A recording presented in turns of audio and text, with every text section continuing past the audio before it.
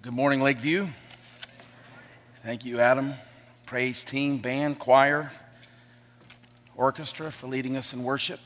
If you would turn your Bible to Exodus 32, we will go to our great God that we just sang about and ask him to bless this most critical hour, the time in which we hear the word preached.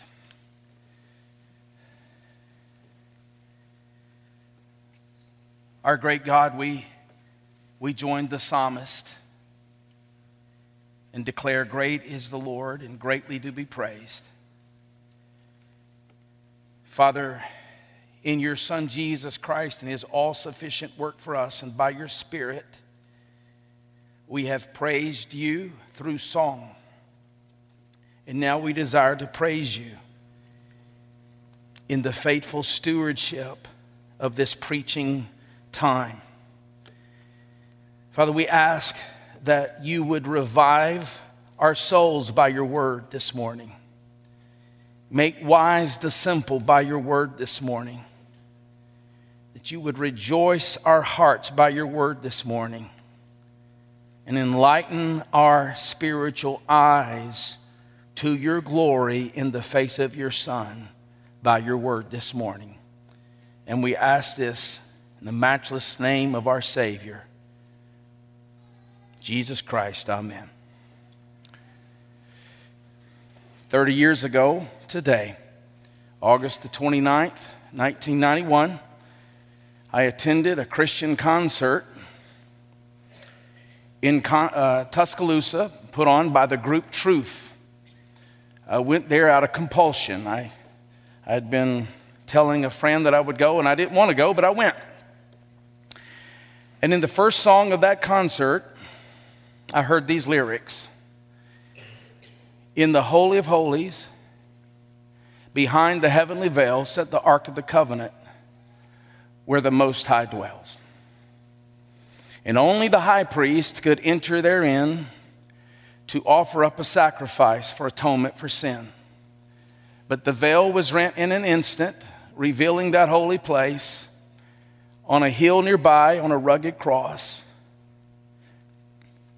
Justice met grace. Now I can go into the Holy of Holies.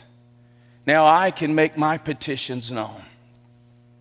And as that song was being sung, the Spirit of God enlightened me to the truths of that song. And for the first time, I'd been raised in the church, but for the first time in my life, I beheld the beauty of the Mediator who had died for my sin of idolatry. And I was gloriously converted. My brother was there with me that evening. In fact, he's here today. My central idol had been the idol of self.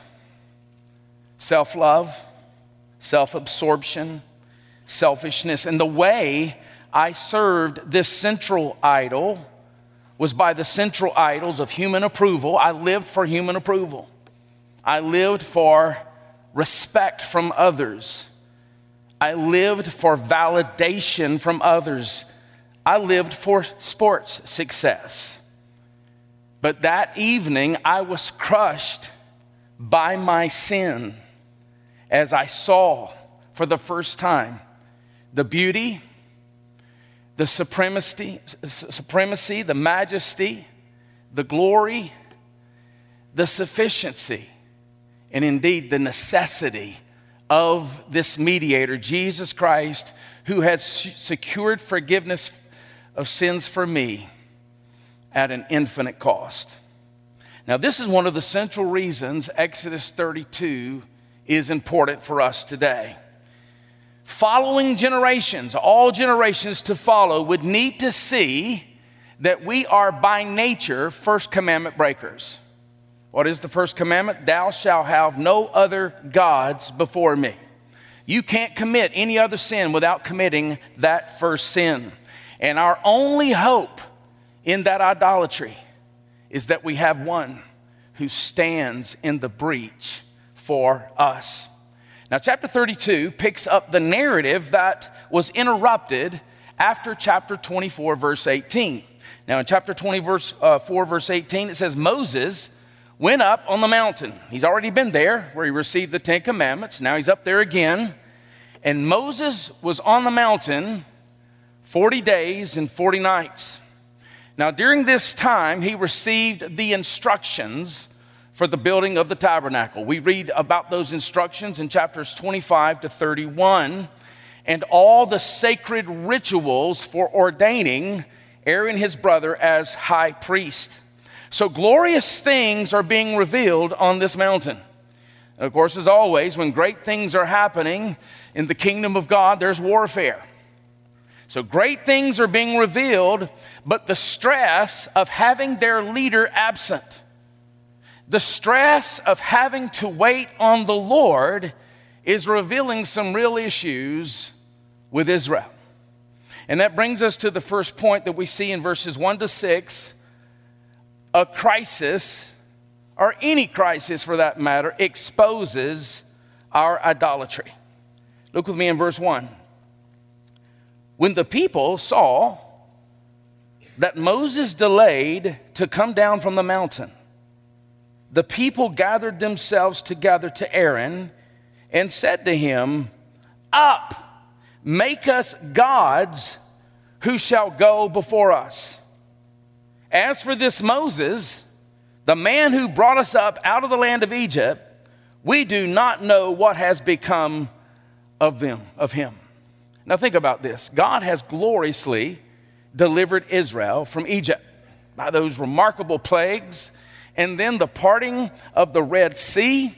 He has provided for them miraculously with quail and manna and water from the rock.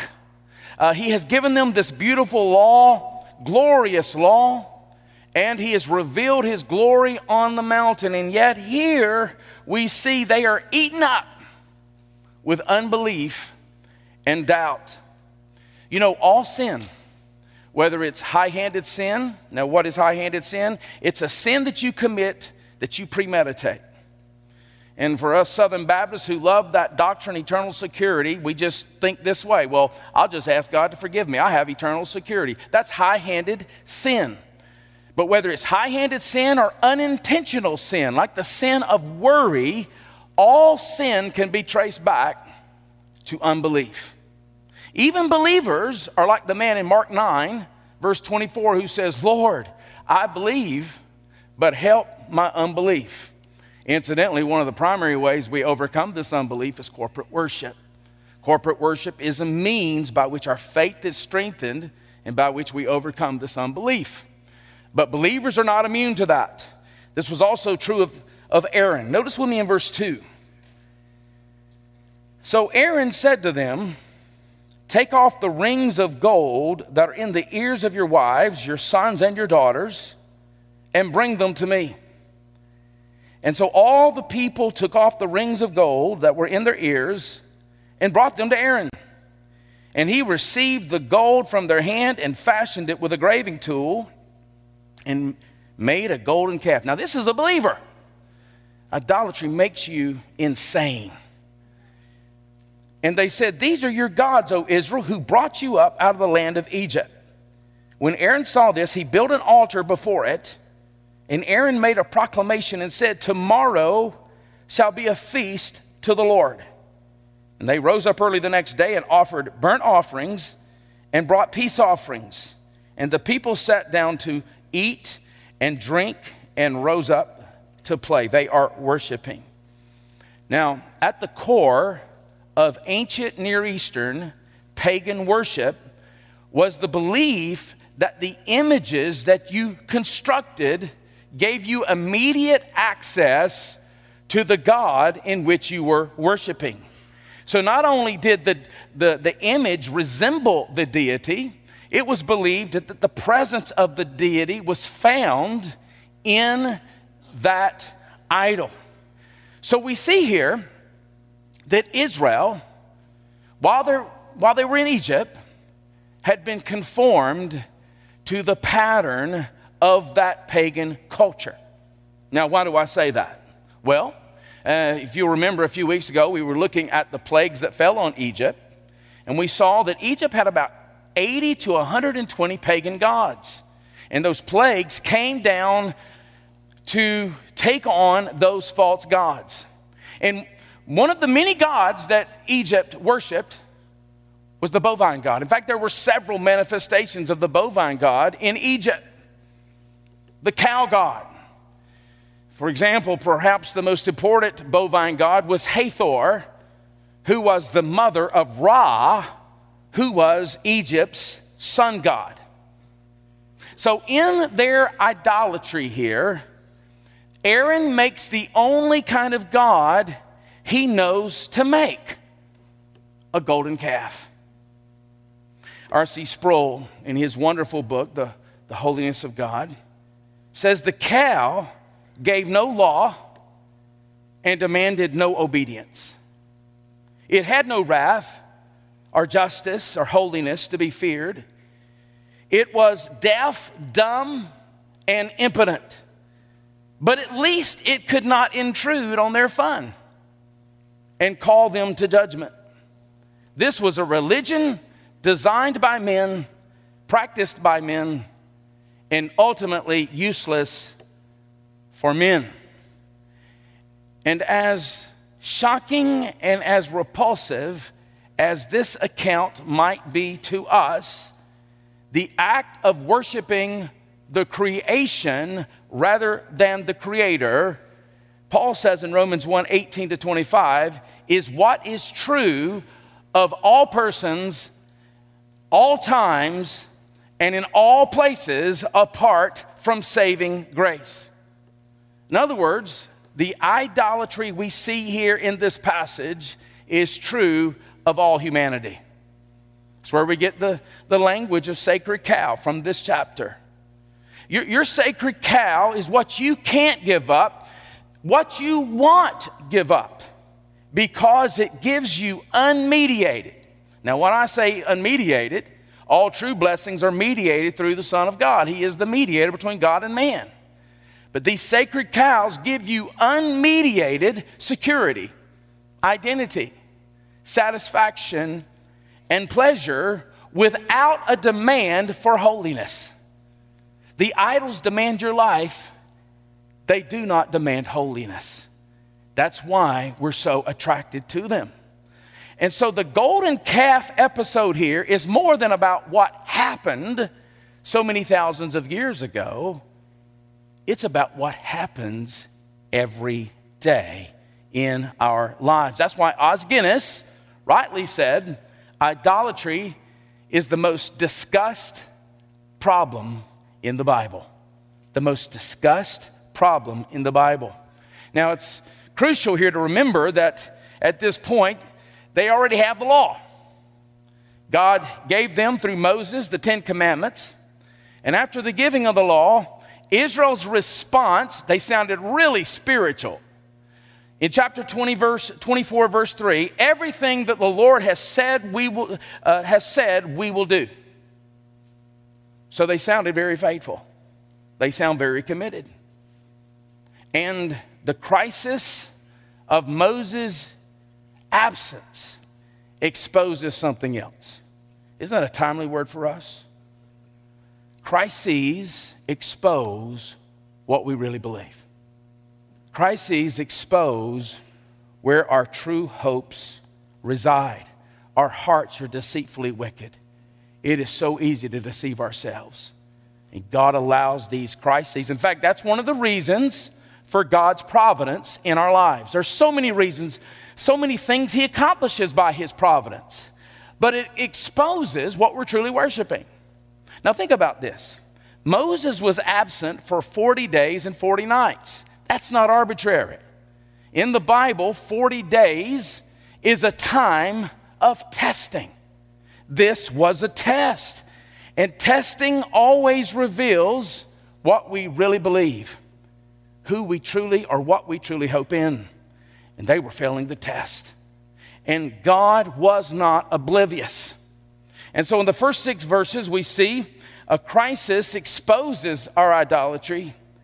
In verses 7 to 10, we say that the Lord opposes our idolatry. Look with me in verse 7.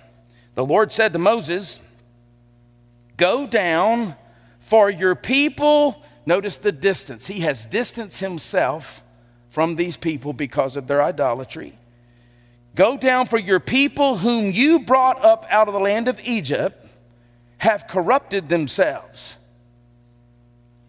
Idolatry always corrupts. They have turned aside quickly out of the way that I commanded them. They have made for themselves a golden calf and have worshipped it and sacrificed to it and said, these are your gods, O Israel, who brought you up out of the land of Egypt. These are haunting words, and yet verses 7 to 8 ooze with grace. For one, it is good that the Lord opposes our idolatry. It is good that he hates our idolatry. I was thinking about Psalm 16 as I was thinking about that point this week. In Psalm 16, verse 4, listen to these words. The sorrows of those who run after another god shall multiply. The sorrows of those who run after other gods shall multiply. So it is good that God opposes and hates our idolatry. It would be like a doctor who recognizes the only way a person with cancer can live is to give them radiation and chemo. A doctor who was just absolutely neutral to that, oblivious to that, would not be a good doctor. It is good that God opposes our idols. We see grace here. Additionally, if God was truly seeking to destroy Israel here, why send Moses at all? Why send him at all? It's of grace that he is sending Moses. The reality is that God was planning to save them through the intercession of their mediator. Isn't that beautiful? Keep in mind, God declared his holy anger elsewhere in a way that provoked intercessors and mediators. For instance, earlier in Genesis 18, written by Moses himself, God told Abraham, I'm going to destroy Sodom and Gomorrah. But what did Abraham do? It provoked him to intercede. And God saved a people out of Sodom and Gomorrah. He comes to Amos in chapter 7 of Amos and says he's going to destroy Israel. What does Amos do? He intercedes, and God responds. And oh, how we need that intervention. If we only knew how we needed that intervention every day. Even though verse 7 says here that they were delivered from Egypt, they have been delivered by the blood of the Lamb. This was this side of their baptism. Their baptism was in the Red Sea, you might say, typologically. They had been delivered, and yet, notice, they have turned aside quickly. It's the language. Does that sound familiar? It should. We struggle with the same temptation. It's seen in our grumbling. It's seen in our complaining. It's seen in our discontentments of the heart. It's seen in our ingratitude. It's seen in our boredom with God. John Piper once said, I am astonished at believers who live as if happiness is found by giving the Lord 2% of their attention. And yet, we're so easily enthralled with entertainment. Whether it's sports entertainment, whether it's Netflix binge watching, hobbies, pornography in a more sinister way, and substance addictions. And these sins deserve punishment. They do, which is what the Lord threatens. Notice in verse 9. And the Lord said to Moses, I have seen this people, and behold, it is a stiff-necked people. Now, he calls the people stiff-necked. That is intentional language. In the ancient Near East, this was a derogatory term that was used to describe obstinate, stubborn, cattle. Whether it be oxen or cows, you could not use them. You could not plow with them. They were too obstinate and stubborn. And here, Israel is worshiping a golden calf. According to Psalm 115, verse 8, we become like that which we worship. And so Israel, metaphorically speaking, had become a bunch of stubborn, obstinate, stiff-necked cows. Now, this is a very dangerous place to be in. I see it in my own self when I have a sinful attitudes towards perhaps someone or a circumstance, and I justify it in my heart. I see it most often in counseling. I see it most often in counseling when I see a husband or a wife, generally it's more often the husband, who blames their sick relationship on the other party. They believe their biggest problem is outside of them. They believe that it's their circumstances, it's their spouse or other relationships. They believe it's their circumstances. If only I could change my circumstances, if only I could change my location, my relationships. So I'll just get another spouse. Or I'll just change churches. Forgetting the fact that you're taking your stiff-necked heart over to the next church to mess up. I'll just blame my circumstances for my attitude. Stiff-necked. It's what it is. And the Lord has at face value a strange, if not horrifying, sobering response. Look with me in verse 10. Now therefore, let me alone. God says to Moses, let me alone. Give me space that my wrath may burn hot against them, and I may consume them, in order that I may make a great nation of you. Now, what is the Lord doing? He is making it clear that Moses, the mediator, is the only one standing between Israel and judgment. So he says, leave me alone. But in all actuality, he's pushing Moses to intercede. Consider this analogy. A coach tells a player, a star player, if you keep jumping off sides, I'm going to sit you on the bench. So to get that player involved in the process, he threatens the bench.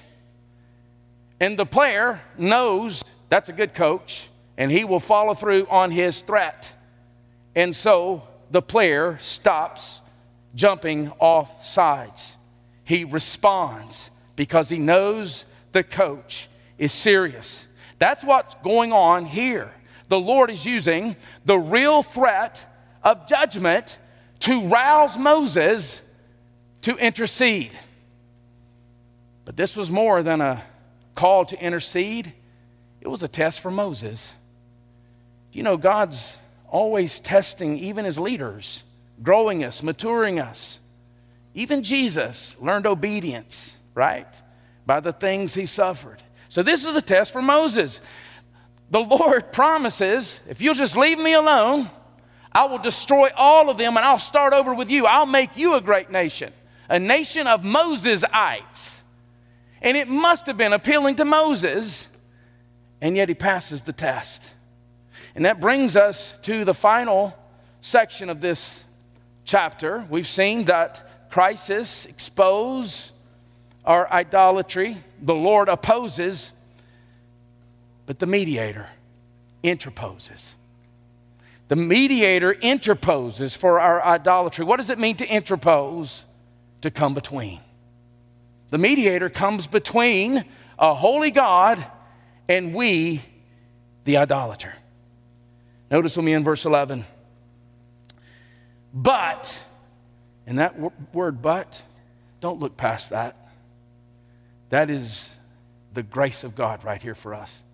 But Moses implored the Lord his God and said, O Lord, why does your wrath burn hot against your people whom you have brought out of the land of Egypt with great power and with a mighty hand.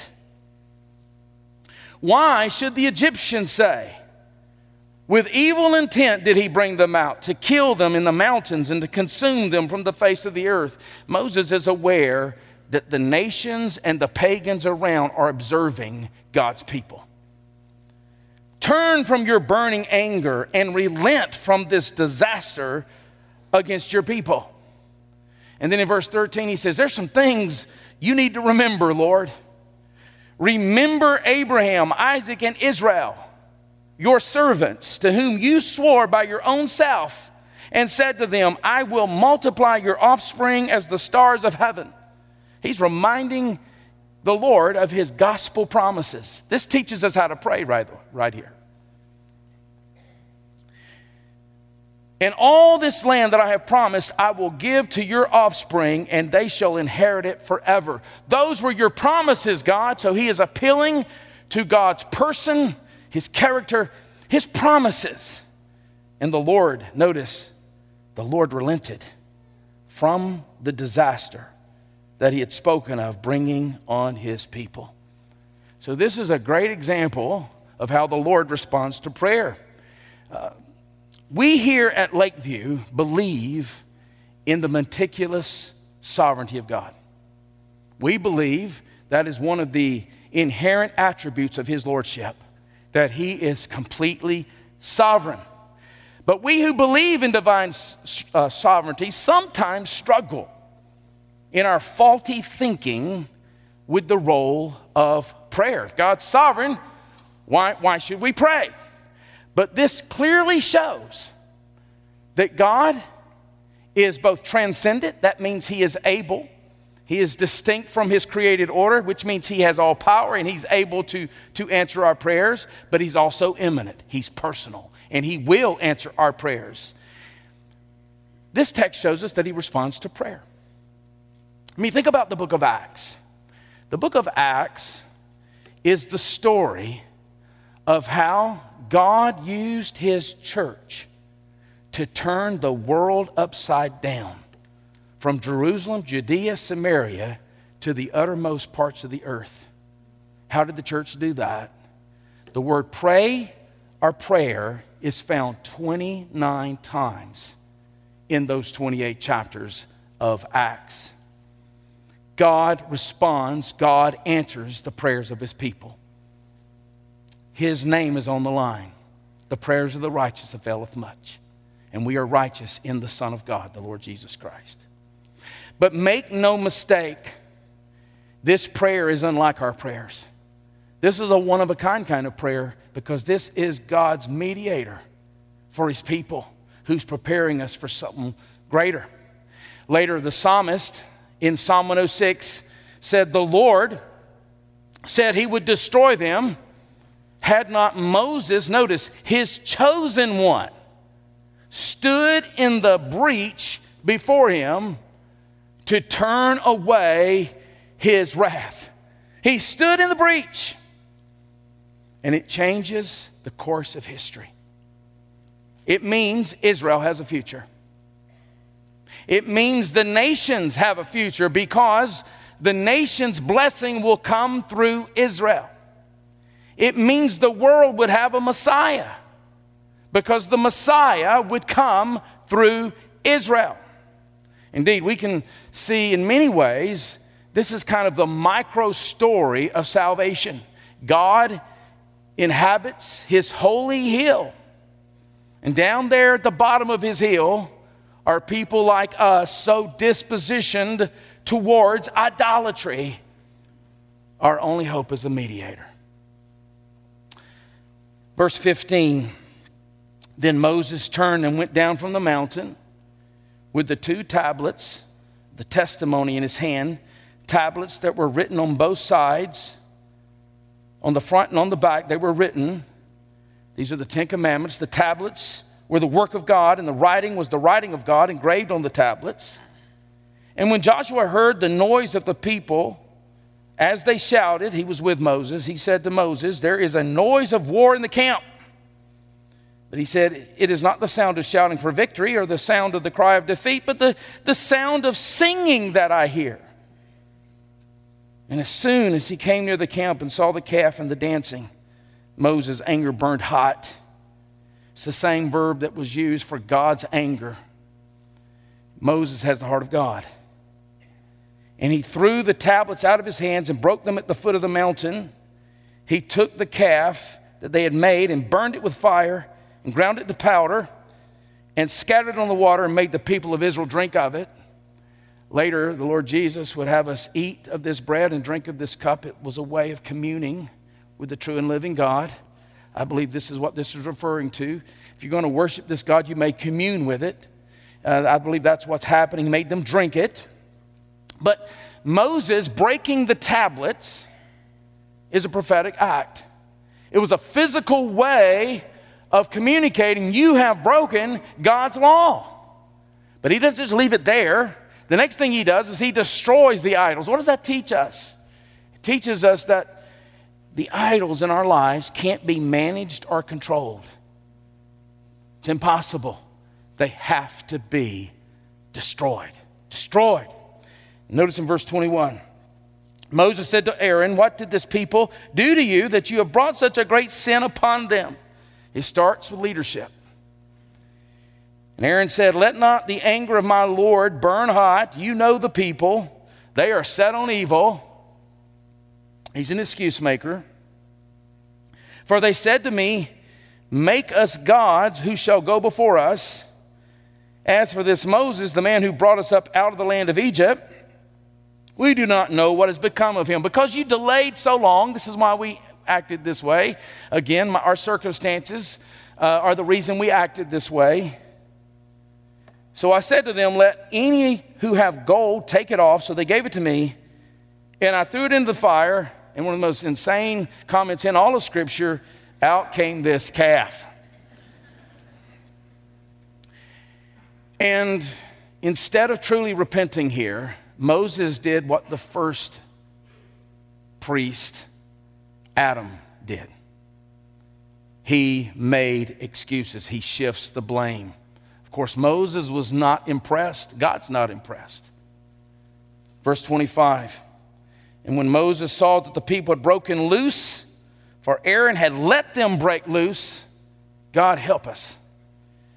To the derision of their enemies, the enemies are always observing God's people. Then Moses stood in the gate of the camp and said, who is on the Lord's side? Come to me. And the only ones who answered the call were the Levites, his own tribe, which means not everyone was engaged in false worship. And all the sons of Levi gathered around him, and he said to them, thus says the Lord God of Israel, put your sword on your side, each of you, go to and fro from gate to gate throughout the camp, and each of you kill his brother and his companion and his neighbor. Now keep in mind, on the old covenant, these were physical manifestations of judgment that point to a greater and more awesome and terrifying day of judgment to come. And the sons of Levi did according to the word of Moses, and that day about 3,000 men of the people fell. Now this is utterly shocking, but remember, Israel had made a blood covenant with the Lord. And once they had broken their covenant, death was just. Death was right. And sometimes that rubs us the wrong way, but the problem is not with God. The problem is not with the Scripture. The problem is with our puny thoughts about His holiness and His righteousness. When I say, I can't believe in a God who would respond like this, I'm really saying, I want a God who is not beyond my present level of holiness. Yet here we see God's holiness isn't just justice, it's also mercy. Of all the people of Israel, 3,000 died. 3,000 died. Now that's sad. But that was only 0.005% of the population. With that said, this is hard to swallow. But understand, leaving idolaters in the land would threaten the seed of hope. It would threaten the capacity for Messiah to come and the preservation of the truth. It would have threatened all of that. And it goes without saying we're not called to imitate Moses or the Levites' actions here. I think what is exemplary here is to imitate their spirit of obedience with the sword of the Spirit. We should have the same zeal for truth. And the Levites' devotion to the Lord here, which is very apparent in ending the idolatry in this account, is confirmation of the appropriateness that this would be the clergy tribe of Israel. The priesthood would come in this line. Notice in verse 29. And Moses said, "Today you have been ordained for the service of the Lord, each one at the cost of his son and of his brother, so that he might bestow a blessing upon you this day." Now it would seem that the Levites, after having finished their work here, that God himself would have been finished with Israel's sin. But there was still a big elephant in the room. There was still a massive problem. And what is that? God's wrath was not yet appeased. God's wrath, which is good, by the way, God's wrath is the hope of the world. When we look at the nonsense going on in Afghanistan with the evil Taliban, it's God's wrath that's our hope. It's God's wrath that is the hope of the believers there in Afghanistan. God's wrath is holy wrath. It's good. And his wrath here was not yet satisfied. How could it be? They had broken blood covenant. All of them, they knew the ramifications of breaking blood covenant. They deserved death. But how could their sins be atoned for? It's the question that's being raised in the text. Well, notice in verse 30, the next day Moses said to the people, "You have sinned a great sin, and now I will go up to the Lord. Perhaps I can make atonement for your sins." Perhaps Moses remembered all the previous animal sacrifices that had been offered to temporarily satisfy God's wrath. Maybe Moses remembered that promise he had written under the inspiration of the Spirit in Genesis 3:15, where it says that the seed of the woman would crush the seed of the serpent. But in that same promise, it says the seed of the woman, his heel would be bruised by the seed of the serpent. Moses clearly recognized that victory would come through a representative man, and that this representative man would have to suffer. Maybe Moses was contemplating that. Maybe he was thinking he was the one who would be the one who would satisfy God's wrath. But notice in verse 31. So Moses returned to the Lord and said, "Alas, this people has sinned a great sin. They made for themselves gods of gold. But now, if you will forgive their sin, but if not, please blot me out of your book that you have written." This isn't the first time Moses has interceded for these people. We saw it in chapter 14 at the Red Sea. We see it in chapter 15 when they needed water. We see it in chapter 16 when they needed food. We see it in chapter 17 again when they needed water. And when they fought the Amalekites, God has used Moses' intercession. But what does it mean when he pleads that God would blot his name out of the book? What is this book? Well, Paul describes this book in Philippians 4, verse 3, as the book of life. It's the book of life, to refer to eternal salvation for those who believe. In the ancient Near East, it was normal for kings to register their citizens in a book. And when those citizens died, their names would be blotted out of the book. The book of life, and I believe that's what this is referring to, is where God registers all the citizens of his kingdom. All the citizens of his kingdom are in that book. And so Moses is saying, I am willing, what remarkable love. I am willing to have my name blotted out of that book to satisfy your wrath for Israel. Paul would say something similarly later in Romans. And yet, God turned him down. Notice as we close here, verse 33. But the Lord said to Moses, whoever has sinned against me, I will blot out of my book. But now go, lead the people to the place about which I have spoken to you. Behold, my angel shall go before you. I personally believe that angel is a pre-incarnate manifestation of the second person of the Godhead. We established that in Exodus 3. My angel shall go before you. Nevertheless, in the day when I visit, I will visit their sin upon them. And then the Lord sent a plague on the people because they made the calf, the one that Aaron made.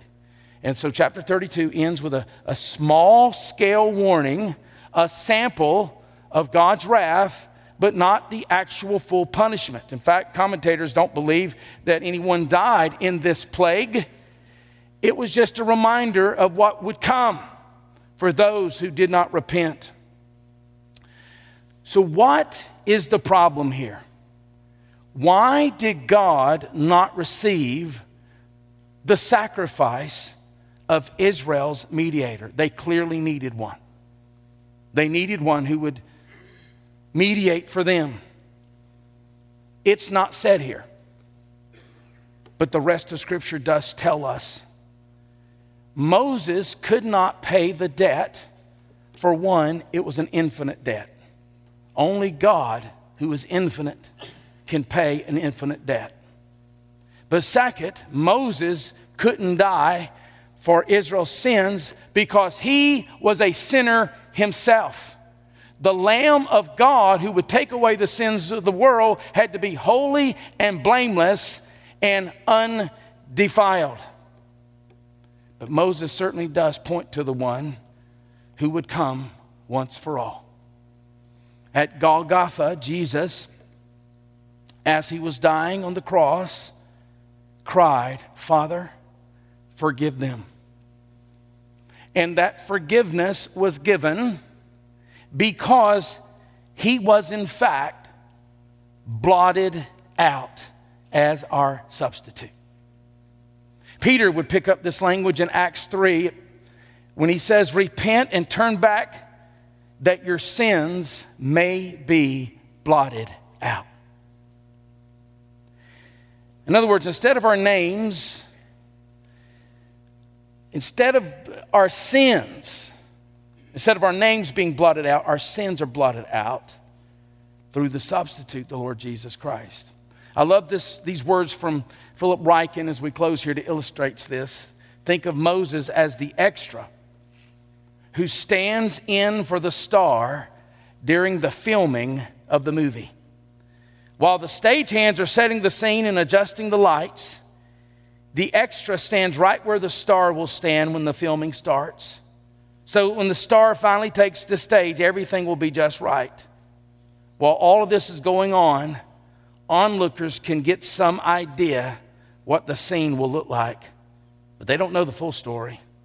The star is still waiting somewhere backstage. He won't step in until the last moment, and only then will the scene be played properly. Indeed, the writer of Hebrews says, Jesus has been counted worthy of more glory than Moses, as much more glory as the builder of a house has more glory than the house itself.